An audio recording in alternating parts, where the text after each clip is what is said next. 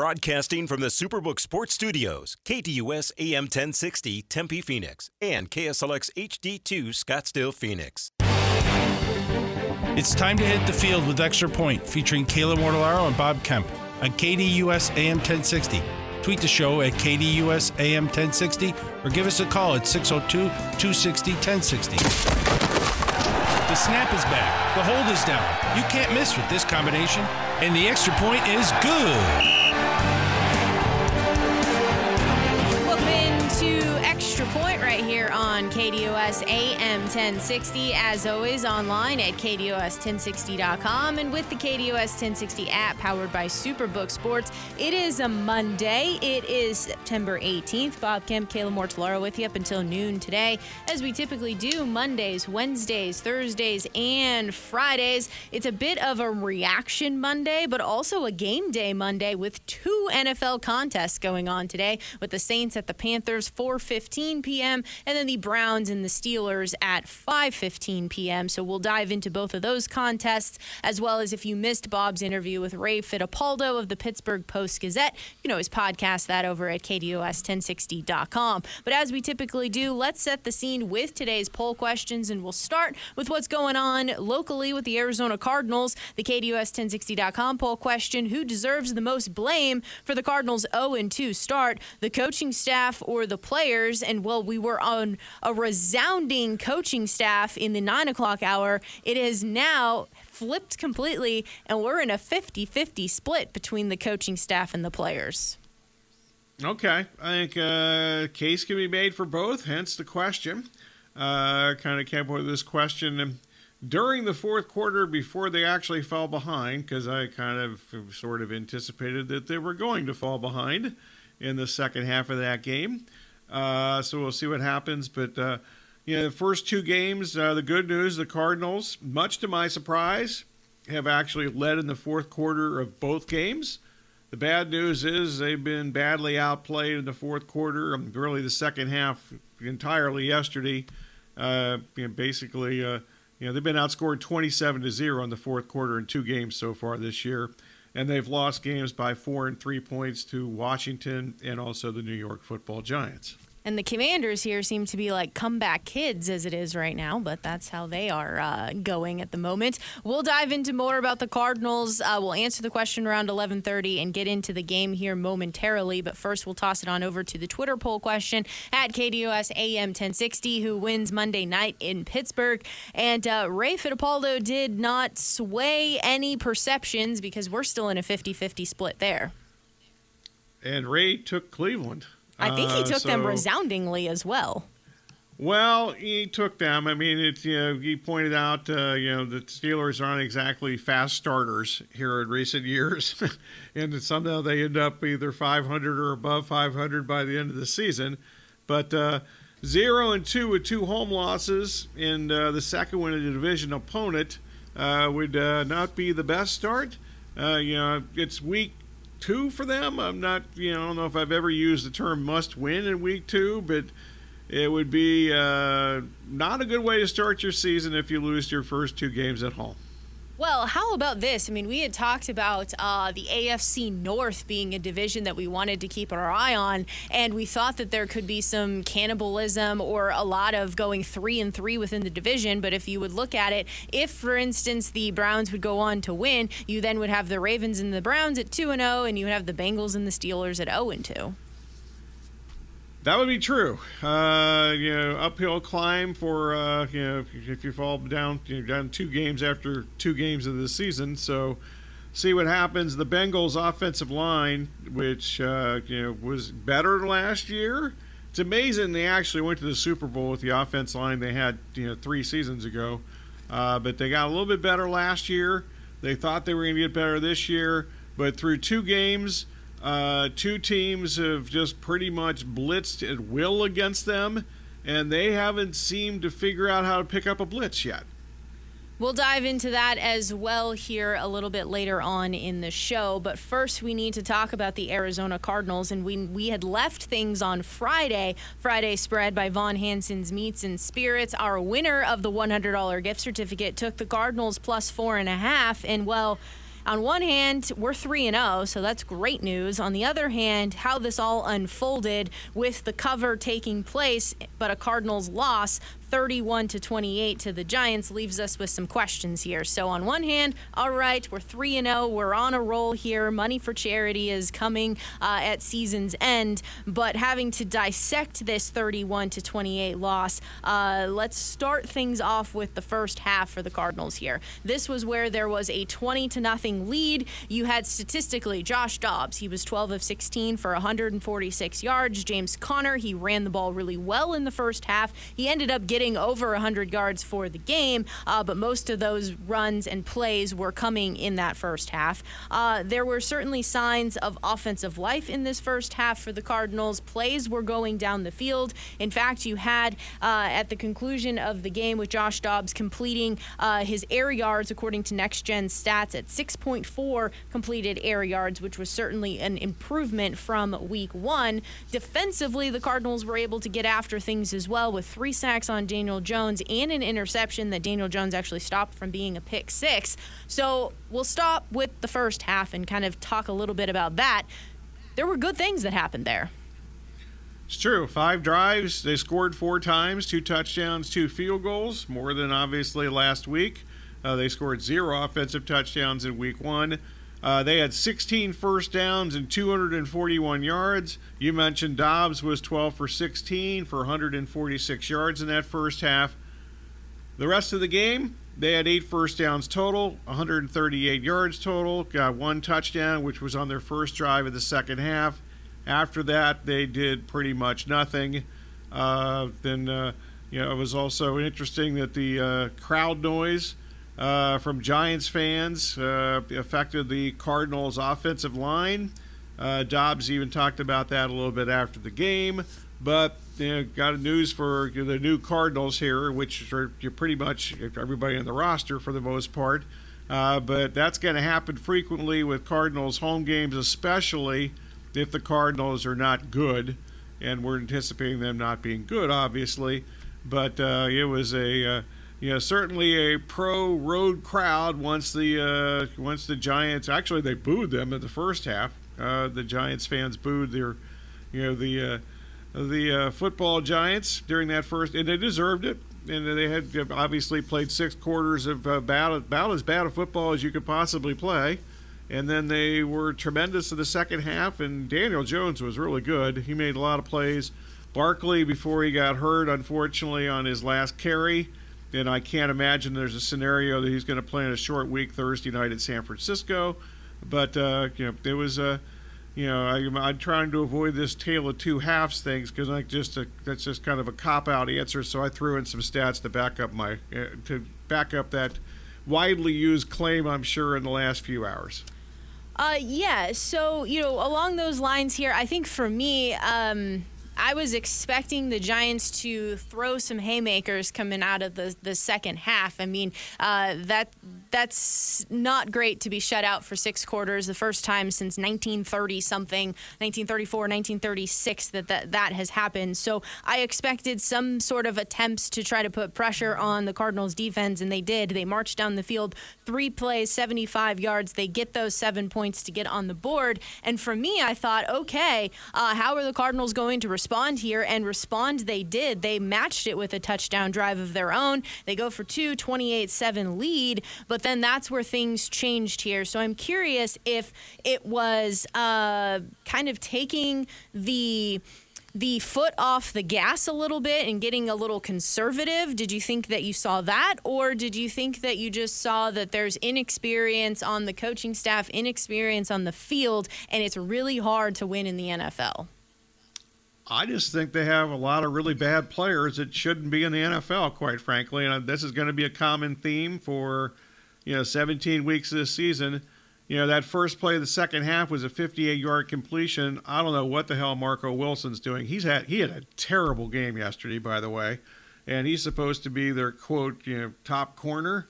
I don't think he's even good enough to be a starting corner in the NFL, just based on what we saw last year and what we've seen through, not necessarily last week, because I don't think he was challenged too much last week, but he was certainly challenged yesterday, and A lot of the big pass plays that Jones came up with in the second half yesterday were basically, it seemed like they actually targeted Wilson on those plays.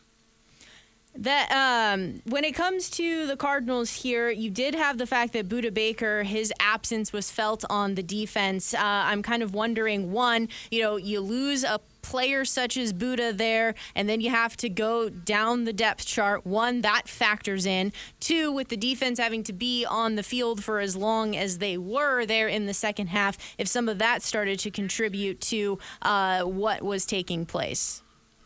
Agreed. And also, they've got a defensive line problem all of a sudden. Just a week ago, we kind of thought, well, maybe they got like 6 down defensive linemen that they can rotate in and out. Well, unfortunately, LJ Collier, who I think has actually been the most impressive of those down defensive linemen through the preseason and the first part of the first regular season game, he was placed on injury reserve on Friday, I believe it was, before yesterday. And he's out. And in fact, after the game, Jonathan Gannon, in fact, would refuse to answer the question of whether he's out for the season or not. He didn't say he was coming back, which he could have, but he didn't. And then also during the game, Carlos Watkins, who I thought he's made some plays during the preseason and in week 1. He went out with an upper body injury. And he didn't come back either. So those are 2 of those 6 defensive linemen that they've used, I think, with effectiveness the first game of the season when they rotated those guys. You're down 2 of those guys by the time you got to halftime yesterday. Some more stats to back up just the difference here in the second half after they scored their initial touchdown there. Dobbs was 9 of 15, 82 yards in the second half. In the fourth quarter, the Cardinals had 3 possessions that resulted in just taking 3 minutes and 33 seconds off the clock and gained just 13 yards. So certainly that wasn't helping the defense as well. And again, providing more possessions for the Giants to even have the chance to come back. Defensively, the Cardinals allowed Daniel Jones in the second half, 17 of 21 for 259 yards, 2 touchdowns, along with an offense that gained 358 yards in that second half. Post-game, a few things that caught my attention from Jonathan Gannon here. He said, quote, "I thought the offense played well. We ran it. Dobbs, I thought, threw some good balls in there. Guys were getting open and catching it. We even had one good drive there in the second half, got some momentum back, and then we couldn't get off the field. But I thought they played really well. They scored 28 points against a pretty good defense there. That's a good day." Did you agree with that assessment? Yeah, I think you score 28 points in an NFL game, you should win the game. Last week they scored 16 points. You shouldn't win those games. So it's just kind of I don't even know how to describe this. I mean, the first game the offense was inept. The defense made plays. The second game, the offense looked like an NFL offense for at least 2 really. Well, they didn't score after the last 21 minutes of the game after they scored that first possession of the second half, but they looked like they were functional for a while. And then once the Giants actually either got close enough or whatever, and the Cardinals were in a passing mode, the Giants' defensive front dominated the rest of the game. He also said here, quote, "Just we got to coach better, got outplayed in the second half. Tale of 2 halves. We have to do a better job, help our guys out because the effort is there, the intensity is there. We got to coach a little bit better." And then to piggyback off of that, he said exactly what we couldn't do to lose that game coming out of halftime, we did. And when that is the case, that's on me explicitly. Well, good for him for taking responsibility, I guess, but I think that's kind of ridiculous. You can't make chicken salad out of you-know-what, so they're just not good. They have a lot of guys that are on the field that should not be on NFL rosters, and that's not going to change this season. The Cardinals, when they had the change of front office and coaching staff from last year, it did exactly what they should have done. They're starting over from scratch. Hopefully they've accumulated a lot of draft picks for next season. That doesn't mean just because you accumulate them that you're going to immediately turn things around, because you have to do a good job selecting players. But we'll see how that goes. But they're a bad team, and this is going to get really old. Probably is already really old now. They're not magically going to turn into a good team because they don't have very many good players, and unfortunately, Budda Baker, who is certainly the most known of their upper echelon players, of which, quite frankly, I think there are only 3 or 4 that are really capable NFL starters that are good. He obviously, for whatever reason, got injured during practice last Friday, apparently. That's when we found out about it, was Friday, with a hamstring injury, and who knows how long he's going to be out. And I think we learned during Hard Knocks last year that if he's out with an injury, it's got to be a bad thing. It's not he fought through injuries.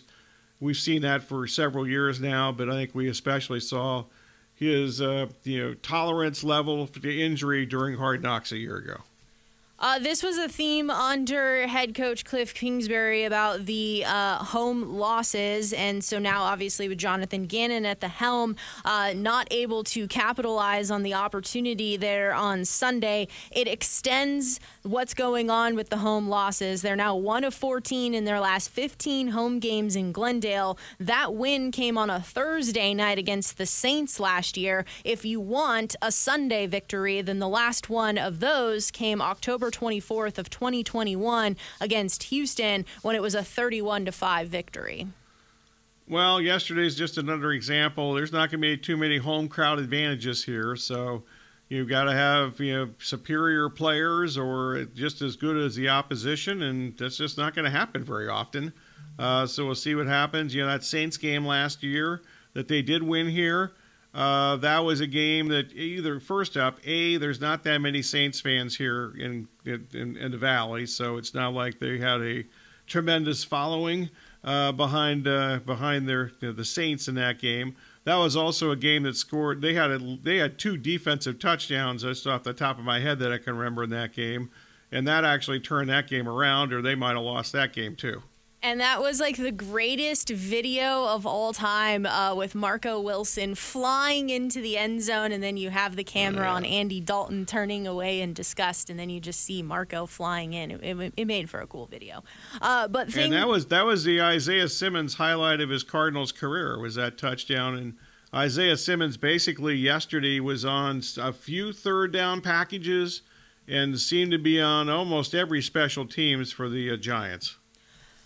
When it comes to the Cardinals here, it does not get easier this week when they welcome in the Dallas Cowboys. We'll obviously be getting into this much more as the week progresses, but just here as a defense for the Cowboys, 7 sacks, 2 interceptions. They're holding teams to just 31.25% on third down. So it's going to be a tough road ahead.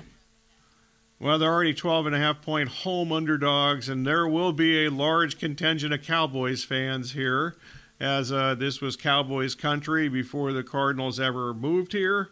And every time that the Cardinals and Cowboys have played here, since I've been in the Valley covering the Cardinals, which started in the 2002 season, there are some times you have no idea who actually would be the home or road team if you just judged it on crowd noise. When it comes to the Giants, you mentioned it already, they have a short week. Brian Daboll said that they're hopeful about Saquon Barkley, but that he's still getting tests. So either the Giants are staying here or maybe they traveled to California for preparation work for the short week, but they definitely did not go back to New York. They're here through Wednesday, apparently. They're leaving here on Wednesday. They're here the next couple of days. Also, in addition to Andrew Thomas, who we talked about all last week, who did not play, the excellent left tackle, they lost guard Brian Bredesen during the game to concussion. He's their second best offensive lineman, according to a couple of the New York writers that I talked to after the game last night. And it's hard to imagine if you have a concussion on Sunday that you're going to play in a game on Thursday night at San Francisco.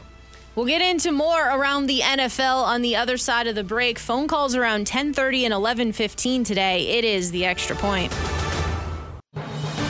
Your morning drive just got a little better. The Dan Patrick Show is live weekday morning starting at 6 exclusively on KDUS AM 1060.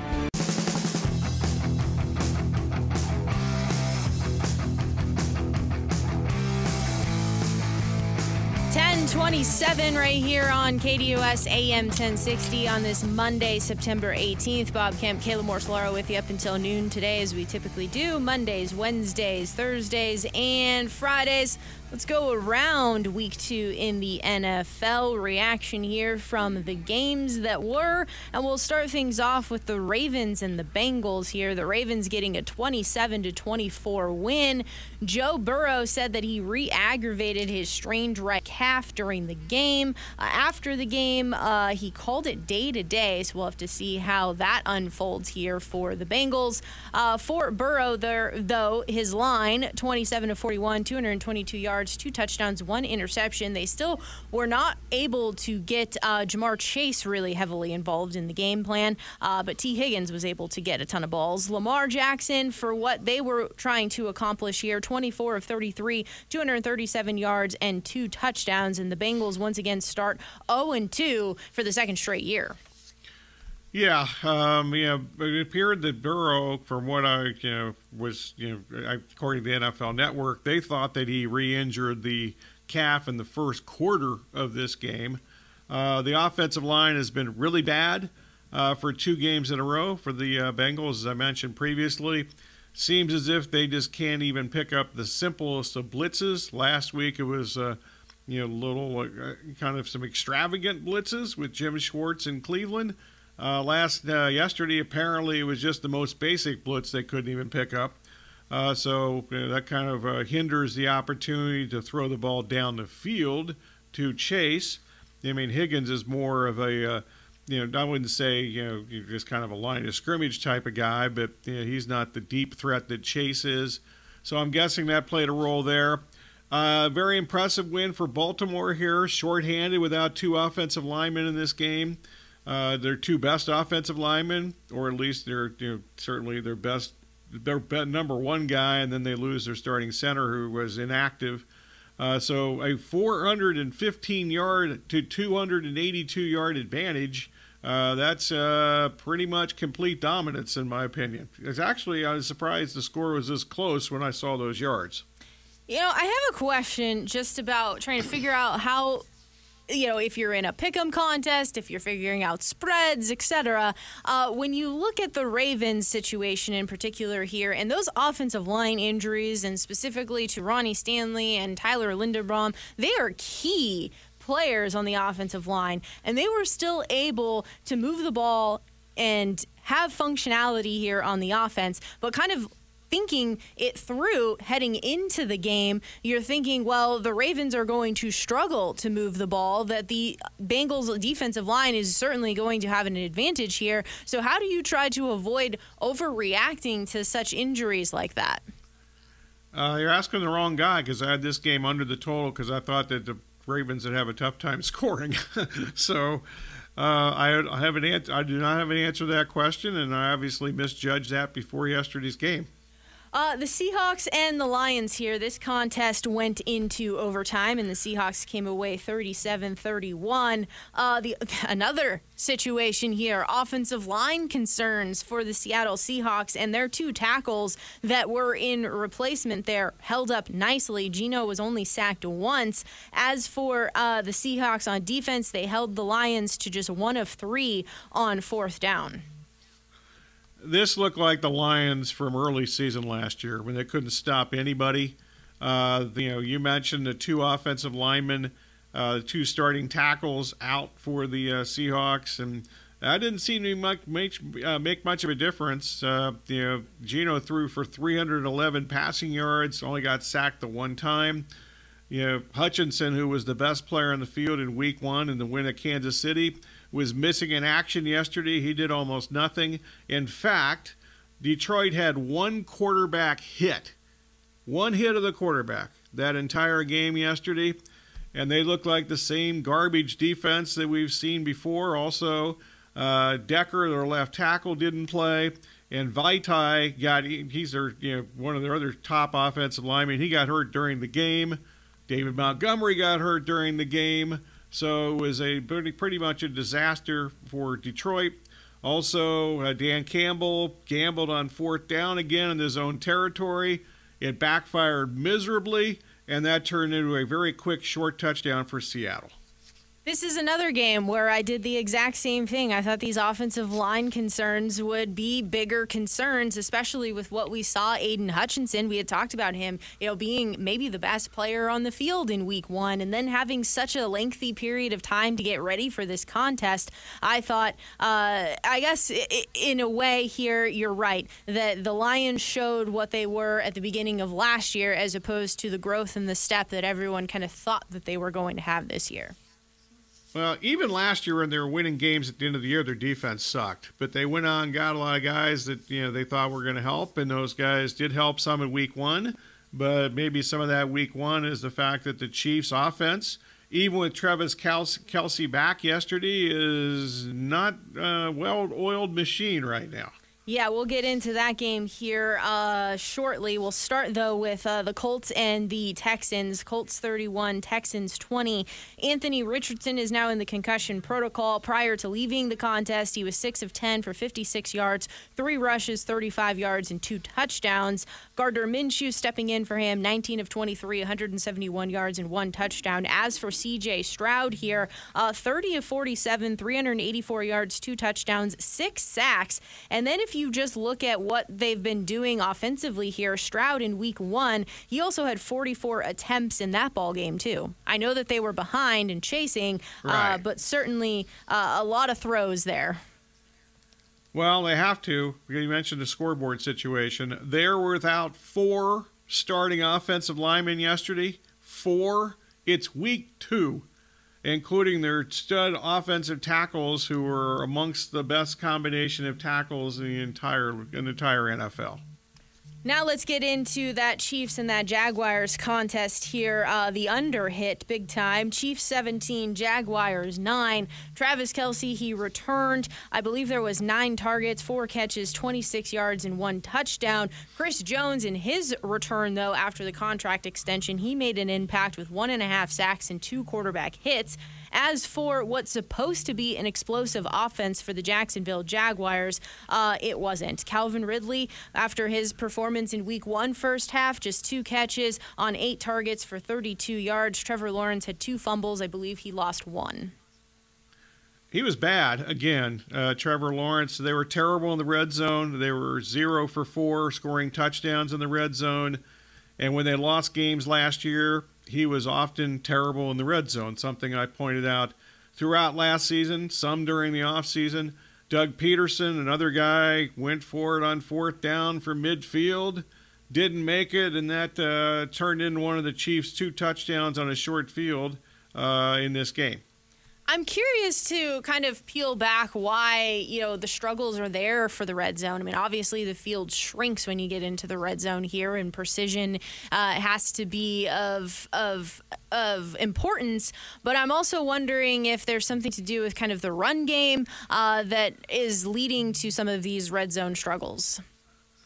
Well, I didn't see yesterday's game yet. At some point, maybe I'll see some of this game, or I'm sure I'll see some of it. I'm not sure I'm going to see it all. Last year, this was a Trevor Lawrence accuracy issue inside the red zone. So I'm not sure if that was a problem yesterday, but he's got to step up and make some plays, as does another quarterback I'm guessing we're going to get to here shortly, who also has not been great in the red zone when it's mattered and was bad in those situations again yesterday. Yes, we will save him for the other side of the break. Instead, we'll talk about here the Packers and the Falcons. The Packers, 1-point loss to the Falcons, 25-24. With 6:07 to go, the Falcons get the ball. They went on a 12-play, 66-yard drive that resulted in a 25-yard field goal. The Packers then had 57 seconds left to try to get into field goal range. It was 3 straight incomplete passes, and then just a crazy 4th and 10 penalty, all sorts of things going on, resulted in nothing doing for them. Turnover on downs. For the Falcons here, Drake London got involved, 6 catches, 67 yards, 1 touchdown. Desmond Ridder here, 19 of 32, 237 yards, 1 touchdown, 1 pick. And of course, everyone has their eyes on, for fantasy purposes, props, etc., Bijan Robinson. It was 19 carries for him, 124 yards, 4 catches, 48 yards. And conversely here, with the Bears defense, Jordan Love have looked good. How is he going to look here against the Falcons? It was 14 of 25, 151 yards and 3 touchdowns. I think it's impossible to judge Love from yesterday. No Aaron Jones, no Christian Watson, no David Bakhtiari, who apparently may not be playing on turf fields any point this season. Something I heard this morning. And also Elton Jenkins, who I don't think it's even an argument, is their second best offensive lineman. He was injured during this game. Well, how many, I'm going to have to look this up now. How many turf fields versus grass fields are there in the NFL? Is it I don't think it's a 50-50 split. Well, they have road games in Minnesota and Detroit. Ooh, yeah. And that's a rivalry, divisional matchups there. We'll get into more of the NFL games on the other side of the break. We'll also take your phone calls if you'd like to join the program. 602-260-1060 is the number. 602-260-1060 if you'd like to talk about the Cardinals.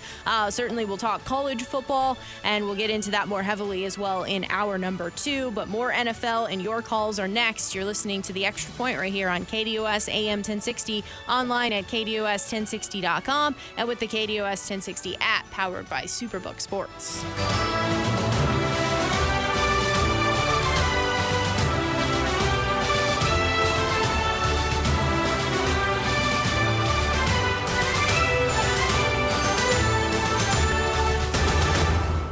The Dan Patrick Show, weekday mornings from 6 to 9 a.m. This is just something I like to call breakfast. With big-name guests, timely sports information, and more on KDUS AM 1060.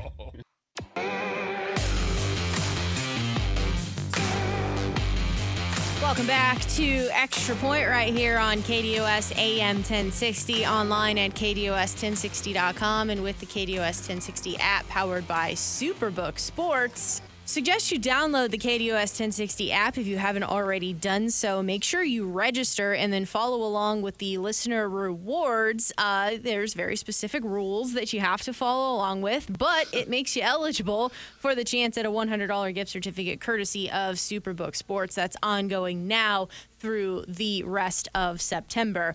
Let's continue with our NFL recap from Sunday. Of course, Bob Kemp, Kayla Mortellaro with you up until noon today, and we'll go to the Titans and the Chargers contest from Tennessee. It was a 27-24 victory for Tennessee in overtime. The Chargers now start 0-2.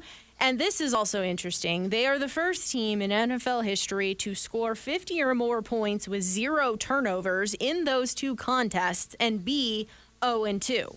There was no Austin Eckler, so Josh Kelly got the bulk of the work, 13 carries, 39 yards. Ryan Tannehill, he had no picks. He cleaned things up after week 1, 20 of 24, 246 yards, 1 touchdown. Yeah, he was good. I want to start with the Chargers here. The last 4 losses have now been by all of them 3 points or less. The greatest coach in the world, Brandon Staley, or the smartest man in the world, at least if you ask him, took offense to the close losses, and the question I thought was pretty poorly phrased, quite frankly, from the media person about whether the Jacksonville loss is having a hangover. Would have been a better question, and why, if you continue to lose these close games, your last 4 losses are all by 3 points or less. It would have been interesting to see his reaction then, but Staley took offense to the fact that the Jacksonville loss from last season had anything to do with this. I mentioned Trevor Lawrence earlier.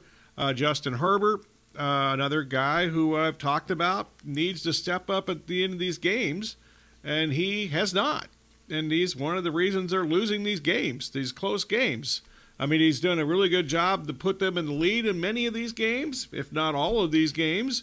But you got to close the game out, and he made a couple of not-so-good throws at the end of this game. And they're 0-2, and now they go to Minnesota. And if they lose at Minnesota, I'm wondering if ownership / management would have enough gall and balls to basically do what they should have done, which is fire Brandon Staley after his first season as the Chargers head coach when he was inept then, and he's no better now.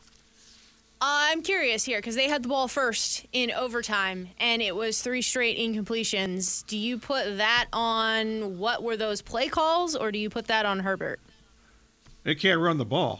They got outrushed in this game 150-61.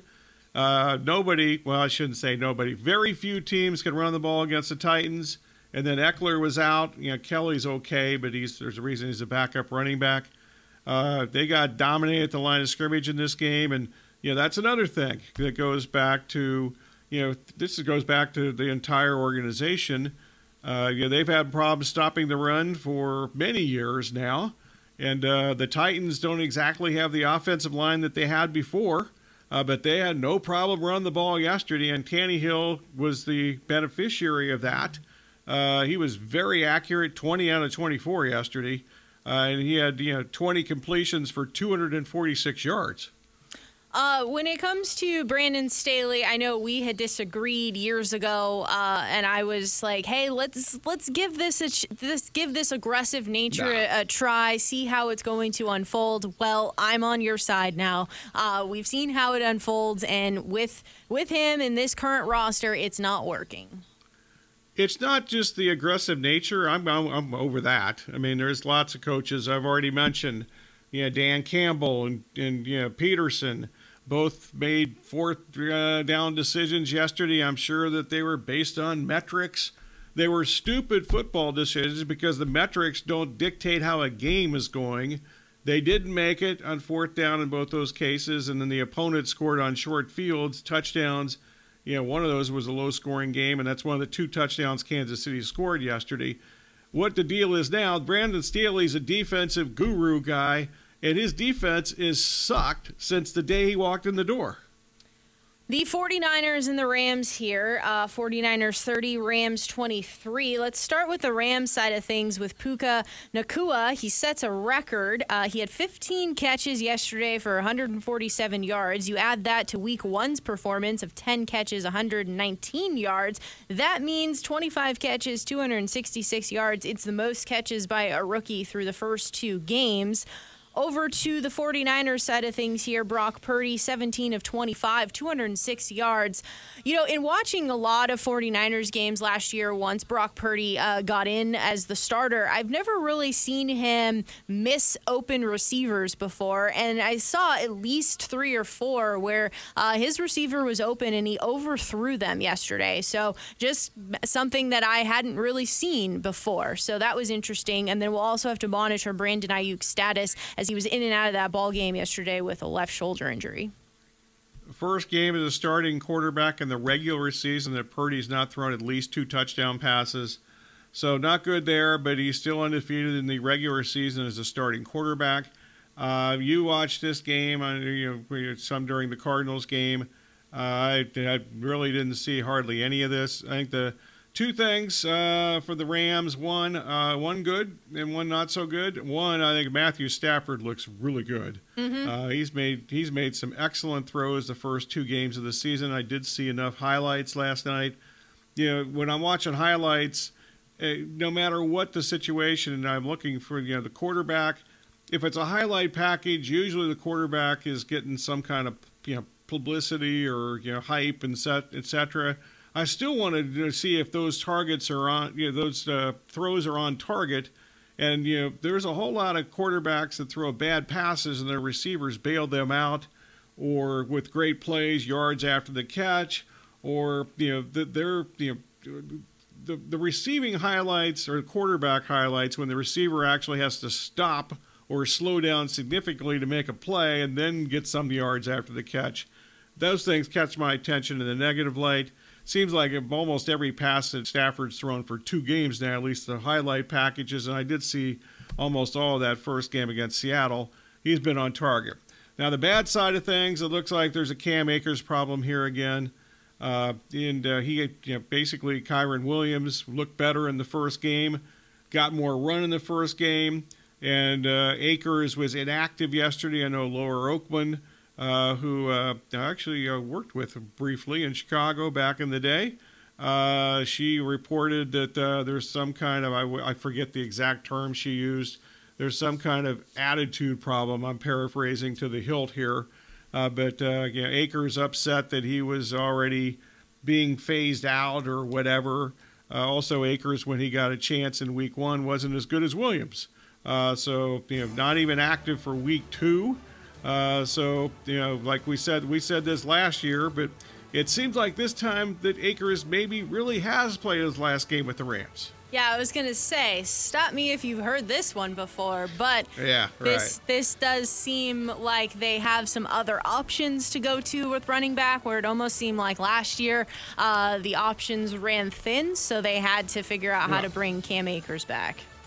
And there were a lot of people that thought that Williams was going to be their number one running back last year, and he got hurt in the first game of the season against Buffalo in that Thursday night game last year. A few more games to get to. We'll do that on the other side of the break. It is the Extra Point on this Monday, September 18th. Bob Kemp, Kayla Mortellaro with you.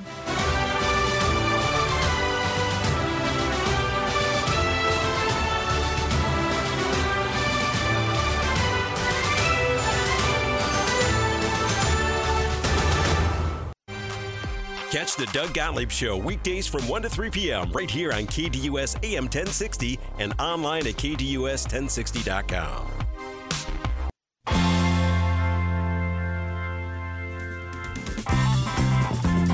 Wrapping up hour number 1 here on KDUS AM 1060, online at KDUS1060.com, and with the KDUS 1060 app powered by Superbook Sports. Wrapping things up from yesterday, we'll go to Dallas with the Cowboys and the Jets.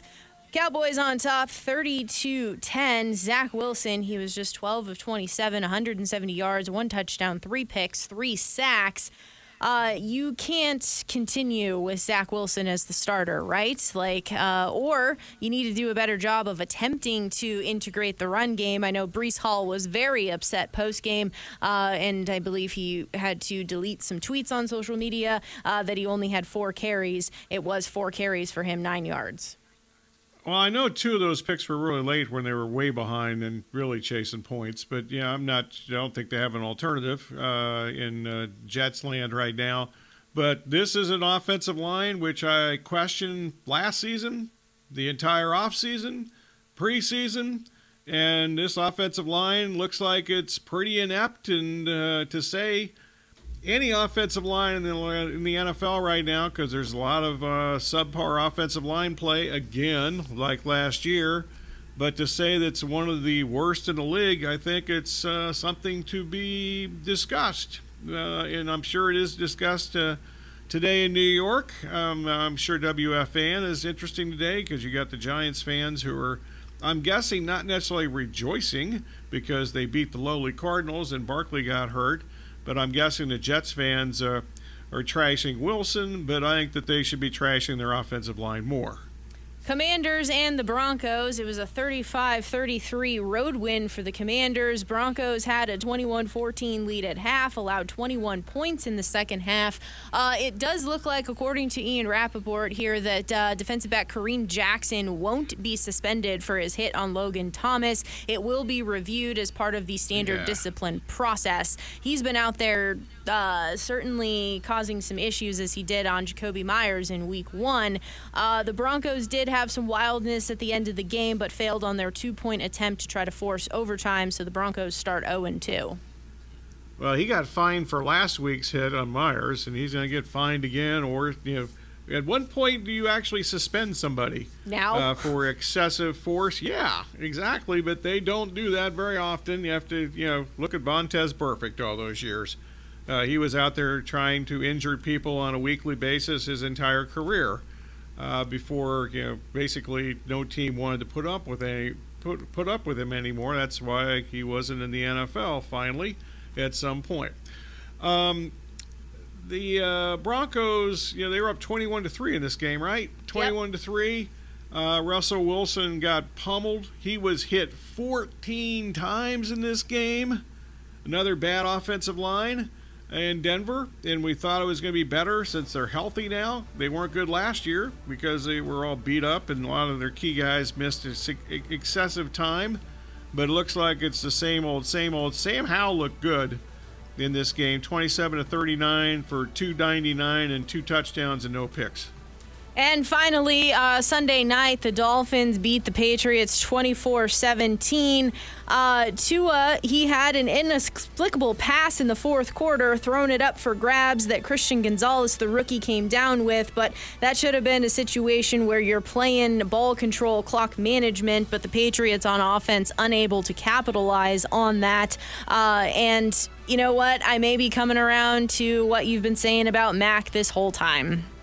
Yeah, I actually thought Mac was okay, but they got destroyed at the line of scrimmage in this game, 145 to 88 in rushing yards. Hour number 2 of Extra Point is coming up on the other side of the break.